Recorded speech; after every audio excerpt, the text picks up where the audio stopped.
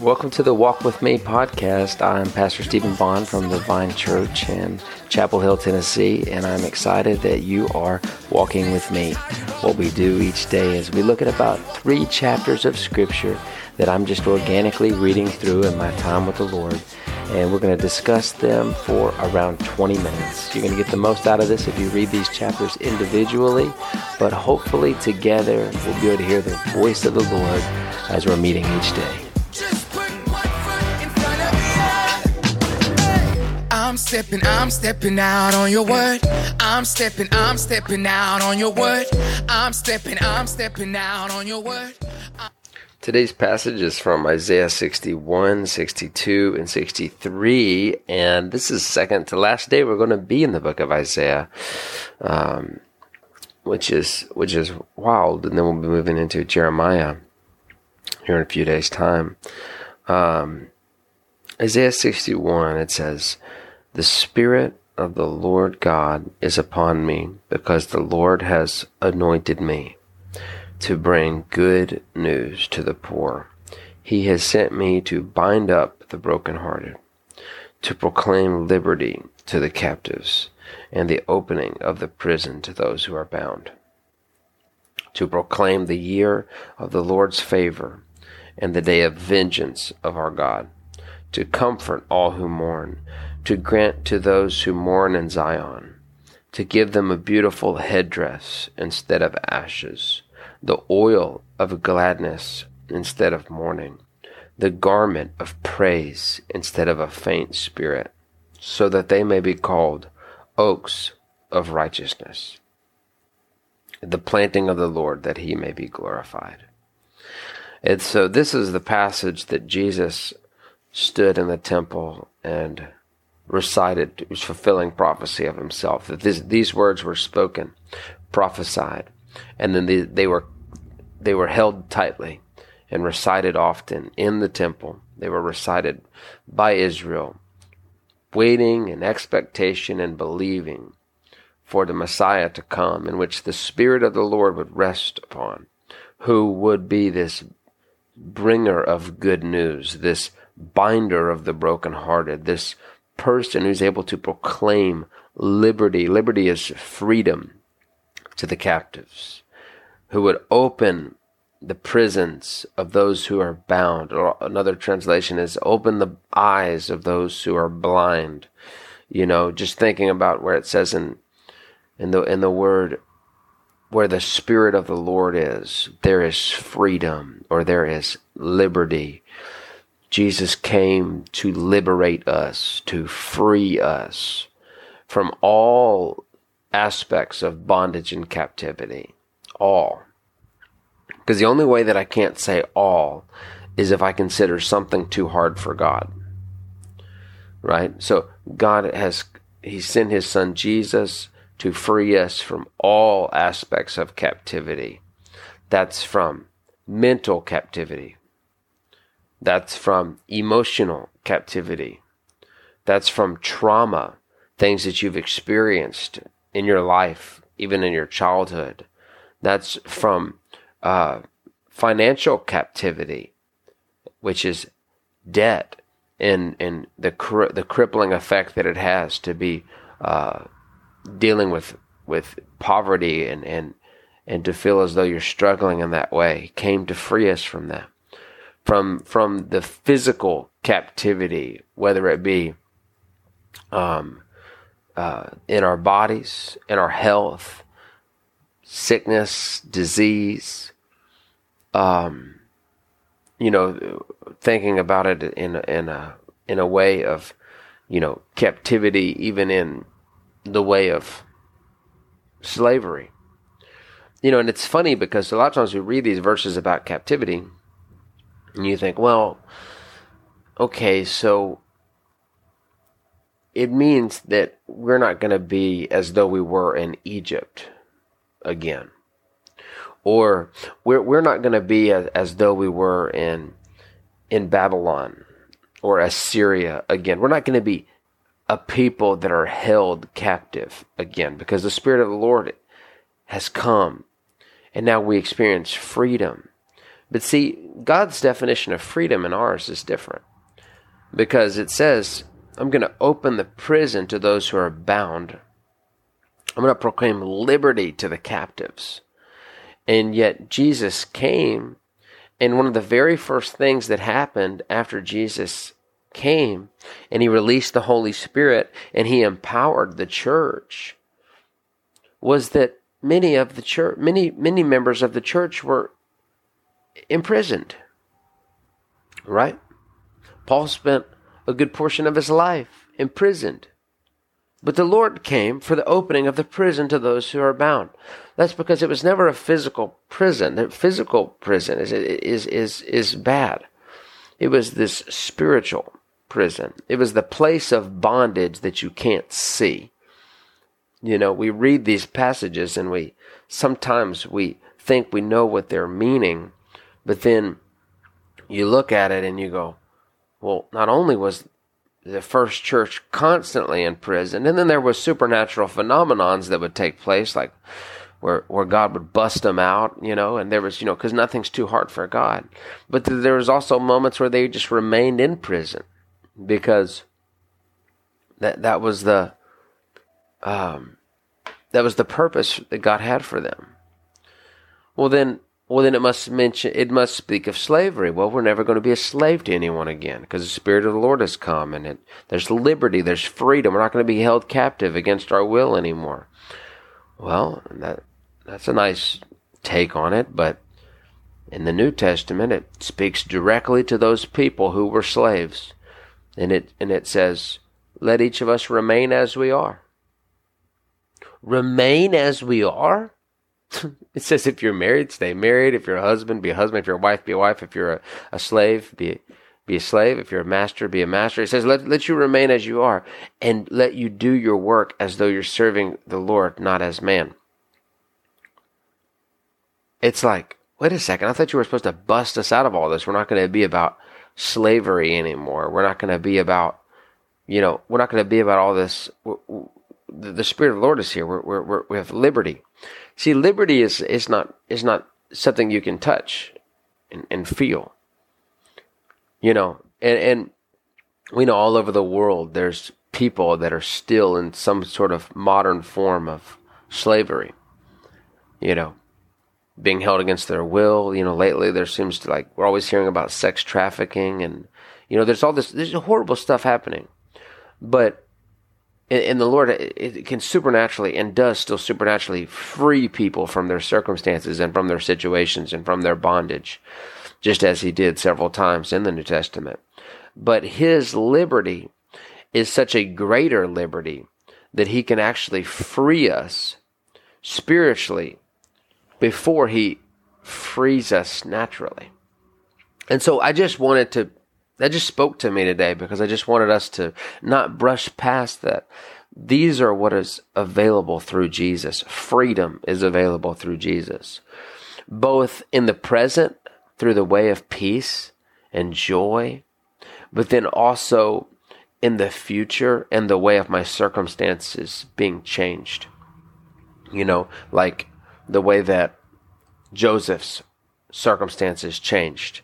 He wasn't always a slave, but he was promoted to the palace. So God can naturally change our circumstances, but then he can also give us joy in the midst of our circumstances, like Paul, who was freed from prison, but then also wrote from prison and said, I've found out how to be joyful in all circumstances, to be content, whether I have plenty or whether I have nothing. Clearly, he had experienced liberty, even though he was still enchained. And so there's just something special about what Jesus came to do that we'll spend the rest of our lives processing more and more and more and understanding. And some of this stuff, I just want to say, some of these benefits that the Lord released, so that they're in Jesus, and Jesus came to the earth. And then just as Jesus was put to death, and even as his side opened up, it's really like everything that the Lord deposited in Jesus and that he carried around on the earth for 33 years. All of these things we got to see what perfection looks like in the flesh as it walked around in a tent like the one that we wear. But then, as he was pierced for our transgressions, and as his side was opened up, and it said like water and blood poured out of his side, it's in that moment, it's like that there was a releasing upon the earth, because he gave up his spirit. And so everything that was deposited into Jesus on the cross was released to the world. So now we have the ability to, when we believe, we receive. We don't receive just salvation in the sense of fire protection from hell. We receive salvation in the sense of, if it was in Jesus and it was in his life, then when I believe in Jesus now, I receive the Spirit of Jesus, and I spend the rest of my life laying hold on more and more of what was in him that he's released. Okay, so when it talks about these things, I'm going to go through them a little bit slower, but when it talks about these things have been released, but it doesn't mean that they've been received. So, for instance, it says, the oil of gladness instead of mourning. So there's a release where we have the ability to have gladness, but how does oil work? It must be applied. So you have to apply the oil of gladness instead of your mourning, right? And then it says the garment of praise instead of a faint spirit. How does a garment work? It has to be put on, right? Same way with the armor of God, Ephesians 6, the helmet of salvation, all this stuff, it has to be put on. You know, it says, back up, it says, I want to give them a beautiful headdress instead of ashes. I want to take everything that's weak and lowly, or anything that they consider ugly about them, and I want to give them a way in which they can be dressed beautifully. And so it's really presenting of a person here who then is putting on a headdress that's covering up their ashes. It's someone that's anointing themselves with the oil of gladness that changes the aroma in which they smell. And oil even has a medicinal purpose that heals, right? And then a garment that they put on as of praise, and it covers them. And so naturally, we're creating this picture of this person who was probably looking kind of downtrodden.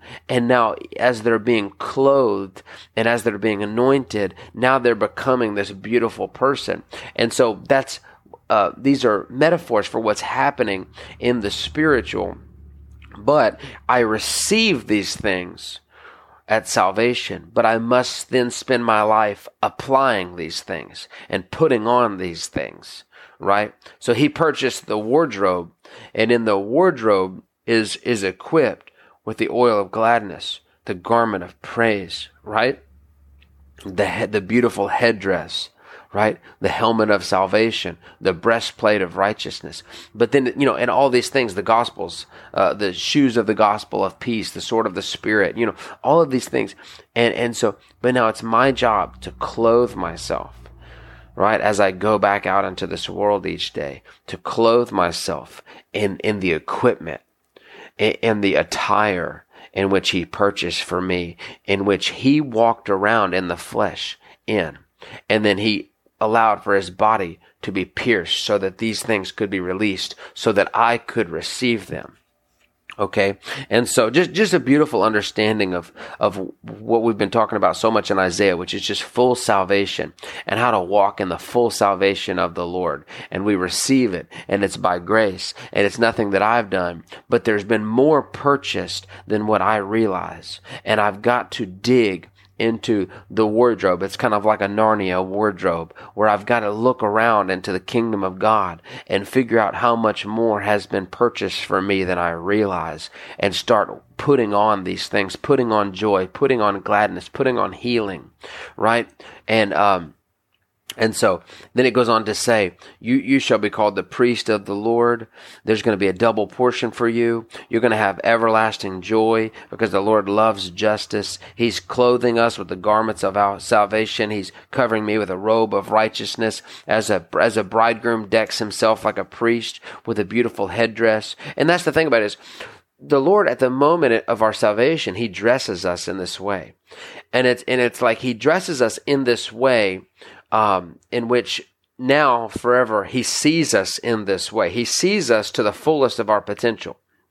Okay, whether I wake up and I go and I have prayer, or whether I wake up and I turn on ESPN, or whether I wake up and I, turn up a bottle of whiskey, or whether I wake up and I go into intercession, the Lord literally sees me as this bride. That's what Isaiah 61 says, like a bride adorned with jewels. This is how he sees me because of Jesus. He sees me this way. This is what I was trying to get us to understand yesterday. It's so simple. It's complicated, but he sees me as this beautiful bride. Okay. And it's just amazing. And so this is how he sees me every day.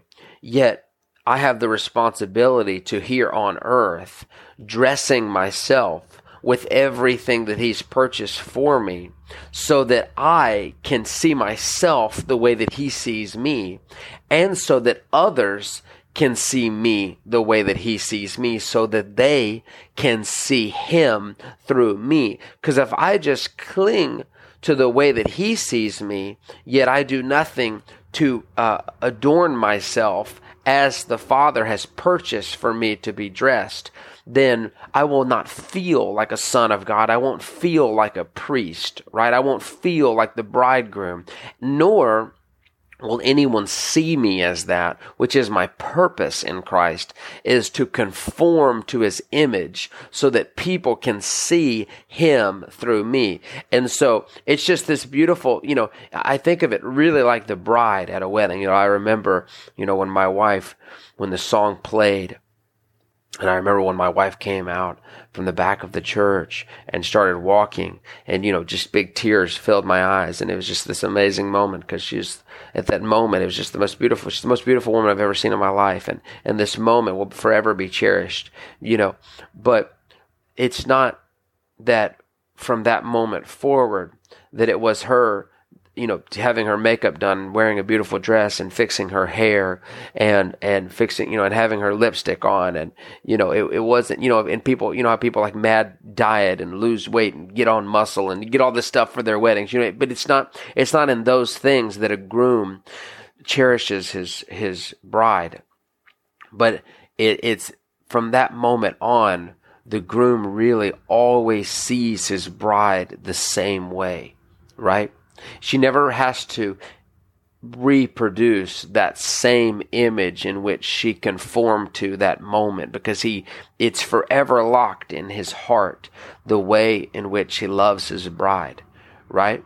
But as then, the bride goes out from there, it's then she still lives in a world in which she is responsible for how she perceives herself and how she feels, and then also how others perceive her, and the way that she depicts the glory of, if that makes sense. So we can't change the way that the Father looks at us by the way that we prepare ourselves, but we can change the way we look at ourselves and how others look at us by the way that we prepare ourselves. And so that's just kind of a full circle about this oil of gladness and this headdress and the garment of praise and being clothed with the robe of righteousness and all of these things, is that we should really, our time in devotion before the Lord every morning in prayer and in the Word, it's like we're going into this big walk-in closet and we're saying, Father God, make me as you already see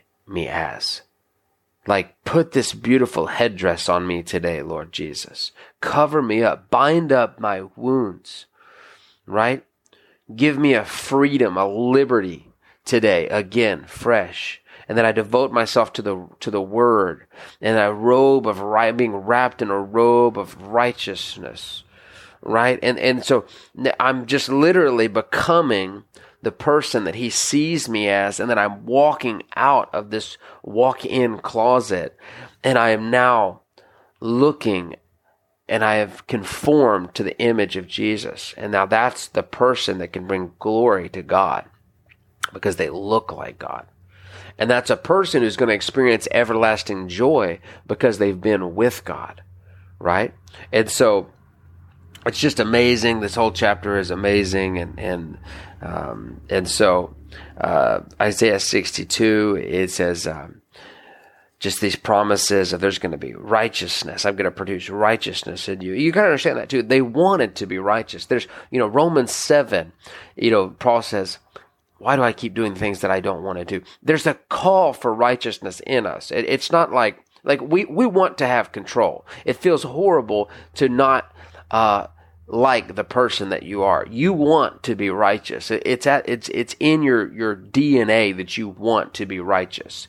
But without the Holy Spirit, you don't have the ability to be righteous. It's not that we want to be these miserable, wicked, ugly people, yet we want that God sees us in a different way. No, we want to be righteous. And in fact, it's so hard for us to even believe day by day by faith that God sees us as righteous at all if we're not pursuing righteousness in our lives. It's so hard to still believe He sees me this way if I'm not at least pursuing it in my life, right? And so, and it speaks of just how the Lord looks at us, and He looks at us just like we were talking about, like the bridegroom. Just as the bridegroom rejoices over the bride, so shall your God rejoice over you. And just amazing, and how He becomes our Savior, and how He's mighty to save, and He's become our Savior, and we should recount the wonderful deeds of the Lord, and just this awesome understanding in 61, 62, and 63 of just how much the Lord loves us, and how beautifully He sees us, and how He is paid and was pierced, and it was released upon the earth that we can become as He already sees us as.